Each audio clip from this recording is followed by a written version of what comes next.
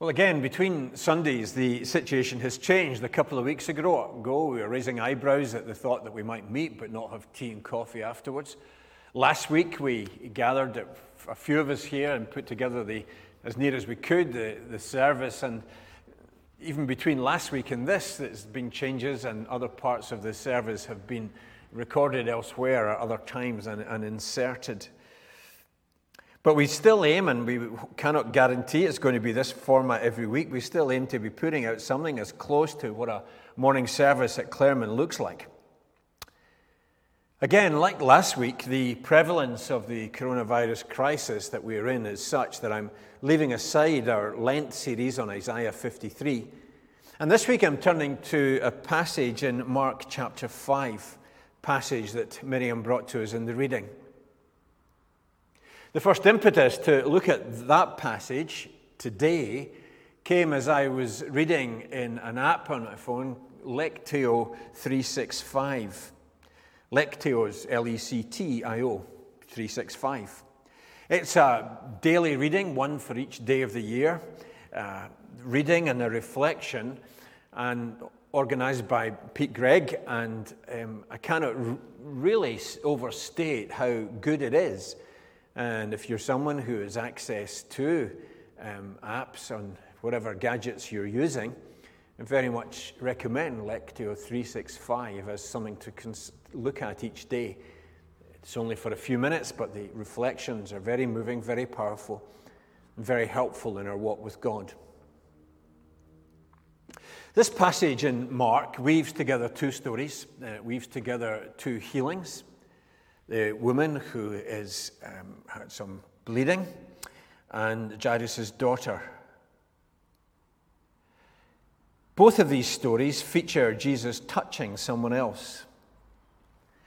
In our keep 2 meters distance from one another, in our time of elbow bumping and not handshaking and so on, we're beginning to see more and more that touch has actually been something that's very important to us. Folks have been dying alone in hospital, not being able to be visited and touched by members of their family. And that's been sore for them and sore for the members of the family. Just the week before last, our younger daughter was up for a few days. Sally lives in London, the kind of coronavirus capital of the UK at the moment, and because she was up, I was forbidden to do any hugging over the few days she was here. We had a great time. There was lots of things enjoyable about it, but boy, I really missed not being able to hug her. Touch matters. And as we were saying last week, one of the big lessons of the virus is that we're not anything like as independent, not anything like as self-sufficient as we thought we were. In our weakness, in our fragility, in our need for companionship, in our longing for touch, we have a God who offers himself to us. And that's one of the things that we see in this passage in Mark chapter 5. We see Jesus has got a personal touch. He's asked by Jairus to go with him and to see if he could heal his 12-year-old daughter who was very unwell. And as Jesus made his way through the crowd with all the bustling and jostling going on, he knew that someone had touched him and touched him quite specifically and quite deliberately. He stops the whole thing. Who was it that touched me, he says. The disciples think that's a daft thing to ask. There's so much bumping, there's so much jostling. Well, loads of folks had touched him. But Jesus was aware of that more significant touch, the deliberate touch. The woman who had been had bleeds for 12 years, had tried to remain anonymous.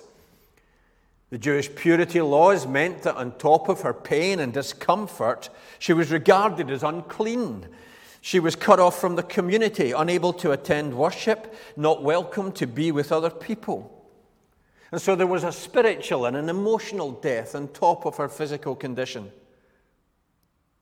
And it was due to her being cut off, it was due to that excommunication from the Jewish people that she had tried to remain anonymous, desperate to get close enough to touch Jesus' garments. And then she'd hoped, after she had done that, verse 28, that she could slip away. But Jesus called her out into the open. She had wanted to stop bleeding. Jesus wanted her to start living. Jesus is concerned for the whole person. The woman needed to know that it was Jesus, not his garments, who heals. She needed to know that Jesus was more than someone who sorts out our problems for us. She needed to know that here was someone who was concerned about her, who loved her, who was a savior for her. And then later in the story, when Jesus gets to Jairus' house and he's told by this time that the daughter had died, once more, after he had raised her from the dead, he took her by the hand, verse 41. He touched her.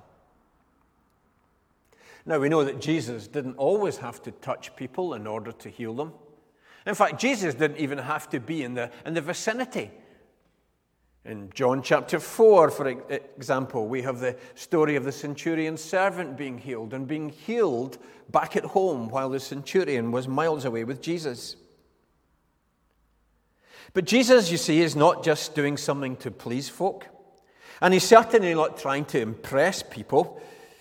He'd sent most of them out of the house before he raised Jairus' daughter. See verse 40. No, here is God coming to us particularly. Here is God coming to us individually. Here is a God who cares, who wants wholeness for us, who has compassion, a God who touches us where we are. And even after the girl is raised, Jesus doesn't say to Jairus, go and show her off, and especially show her off to the people who were laughing at me 5 minutes ago. No, what does he say? Verse 43. Go and get her something to eat. It's time for her dinner. He was just concerned about the personal details. Jesus has a personal touch. And secondly, that personal touch means that Jesus is willing to touch the impure. Now, in Jesus' time, there were strict rules about not touching people or things that were considered unclean. And menstruating women and dead people were part of the group who were not to be touched. Maybe at some point we've looked at some of these Old Testament laws and thought, that's a bit over the top, isn't it? But maybe in this day of not shaking hands, of washing hands everywhere we go and so on, maybe we need to reevaluate some of our decisions about these rules given in Leviticus and elsewhere. Jesus had made it plain when he was baptized by John the Baptist, and the story's back in Mark chapter 1. Jesus had made it plain then that he was identifying with sinners. He had nothing to repent of himself. He was standing alongside us. He is one who comes among us, becomes vulnerable, one who takes risks, one who does what the holier-than-thou brigade think is scandalous. And through that sharing, he brings light into our darkness, brings hope into despair, brings change and transformation. And it reaches right into the worst, into the most impure, into the don't go there places. There is no one who is beyond the reach of God. There is no one who has put themselves so far into uncleanness, so far into sin, so far into disobedience that the grace of God is not sufficient to reach in and touch them where they are. Now, it's one of the constant challenges then for Jesus' followers, one of the constant challenges for the church is how we do that, be both distinctive about following Jesus, but also engaged with the world around us. We see Jesus doing this. There is no doubt here. There is no compromise. He is the Son. He is of God. He is the Savior. And yet here he is being very involved with the ordinary, the unclean, and so on. And down through the years of the history of the church, so often on the one hand, we make the error of trying to keep ourselves pure by withdrawing from the world, by not engaging in the parts of the world that seem unseemly or dirty. But Jesus didn't do that. He touched the impure. He welcomed sinners. He let disgraced people give him hospitality and minister to him. On the other hand, there is the danger of the church getting involved in the world, but as she does so, she loses her Christian distinctiveness. in our concern to be with and to be alongside others, we forget that we have to represent Jesus and that compromise is not a Christian virtue. Now, there's no correct formula for this. There is no 50-50 balance that's always right in every situation. But it's something that the people of God have to seek to maintain, being both in but not of the world. Being salt and light, being engaged, but at the same time being distinctive. It's a missionary calling, and it's a missionary calling that's not fulfilled by us taking sides in society, by our becoming bedfellows with some people and not the others. The church's identification with some, sometimes with middle-class values, has meant that we've left others out. At worst times in our history, it's been identifying with, say, white people and excluding blacks or whatever. But it's only, as in the phrase of the Apostle Paul, that we learn to become all things to all people. Only in that can we be faithful. Jesus here is giving us an example to follow. Be involved. Be engaged. Don't hold back. Be with even the unpleasant and the impure. But do that in such a way that we still remain committed to our Jesus lifestyle, our Christian distinctives. So Jesus had a personal touch. It was a personal touch that reached out to the impure. But also, it was a touch that healed people. Except that Jesus draws attention to the fact that it's faith that heals. The woman in verses 25 to 34, the woman with the blades, needed to know that it was not the touching, but the trusting that brought her healing. And so Jesus says, verse 34, "Your faith has healed you." You see, Jesus wanted a deeper relationship. He wanted it with her. He wants it with us. He's not simply to be some power that we can call on when we think we need something done. Jesus was not a magician doing tricks by some secret power for an amazed but uninvolved audience.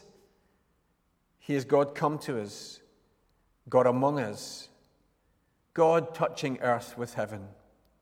He's come to bring God and sinners together, to heal our every brokenness and bring us into fellowship with the living God. And so instead of some mysterious power doing something to help this woman, what was going on rather is that she was being embraced in the arms of God. She was receiving God's salvation. God's love was being given to her. It was her faith that would enable her to receive from the Lord. Now, it was one thing for Jesus to be helping this woman to faith. It was one thing for Jesus to not just let her slip off anonymously into the distance, thinking that some magic had been done. But I wonder what was going on in Jairus' mind at this point. He had asked Jesus to go with him to his house. His daughter was critically ill. Jesus agreed, and so they set off, but then Jesus stops. Then Jesus not simply has this woman made better, but he calls her out and has a conversation with her. And all the time, poor Jairus must be thinking, yeah, but my daughter's really ill. My daughter is dangerously unwell. Jesus, this isn't a time for a wee chat. This is get the blue lights going, get the sirens on. We need to hurry. And it must have been a real test of Jairus' faith that Jesus wasn't rushing the way he would have wanted to. And then his faith was tested further when, verse 35, came the word that this daughter had died. And now it seems too late. But yet Jesus is still going down the road with Jairus. Maybe it would have been better, Jairus is thinking, if Jesus hadn't blethered for so long. Why bother the teacher anymore, said his friends. It's not worth it.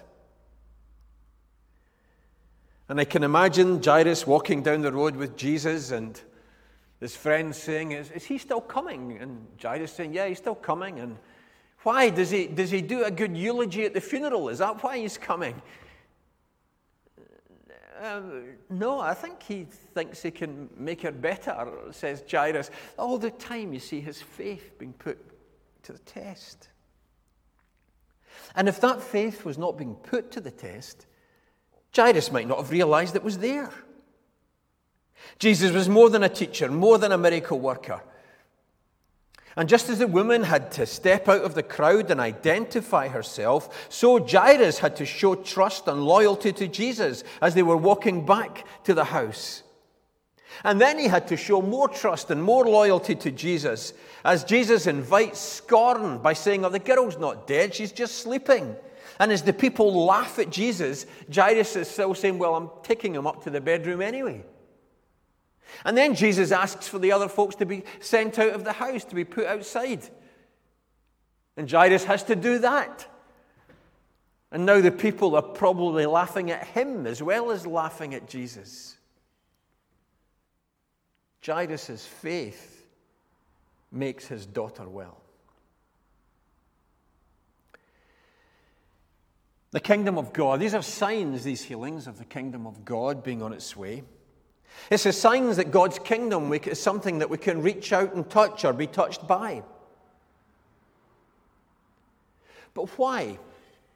If Jesus can do this, why are there not more than 3 instances in the New Testament of Jesus raising someone from the dead? The others are in Luke chapter 7 and in John chapter 11. Why not more? We think by this time in the story, Jesus' father, Joseph, has already died. Could Jesus not have raised him? Could Jesus not have stopped that happening? Well, just as Jesus did not come into this world to be a one-man liberation movement, leading a revolution against Rome and setting up a new national and political kingdom for Israel, neither did he come into this world to be a one-man emergency service. Yes, he was bringing God's healing power, but his aim went deeper. Illness and death being overcome were but signs of the real revolution, the real healing that God was to accomplish through Jesus' death and resurrection. Jesus is ushering his people into a new promised land, this time a land that is entered not by crossing a river, but through faith. He is inviting his people to follow him into a salvation that will be complete, but only for those who accept the first tastes, the first fruits that receive Jesus through faith. Like the woman and like Jairus in Mark 5, we have to let Jesus do his work in us. Only if we see and receive Jesus' work in all its dimensions will we understand that behind the intense and intimate dramas of each story, there lies a larger and darker theme to which Mark is drawing our attention. A conflict that's only going to be settled through the death and resurrection of Jesus. Jesus is on his way to meet with death and evil, the things that threaten God's wonderful creation. He is on his way not just to meet them, but to defeat them, and defeat them in a way that was as unexpected as these 2 healings in Mark 5. And as he does so, he is living out God's love for us. He is living out the touch of God. He is living out the care for the impure. He's bringing to light the tenderness of God in caring about us and caring for us. That doesn't mean that all of our immediate needs are necessarily met. It doesn't mean that God is going to sort things out for us according to how we see things. But it means that by establishing the basis, the ground for his kingdom to come, his work to be done on earth as it is in heaven, he's giving sign of what that kingdom will bring. Mostly that kingdom brings love. Love which issues in our salvation. A love that cares and acts and transforms. A love that is now realized and tasted and experienced through faith. And so in this time of face masks, elbow bumps, foot taps, 2-meter distance between people, Jesus still wants to come to us, to meet us face to face and to touch our lives.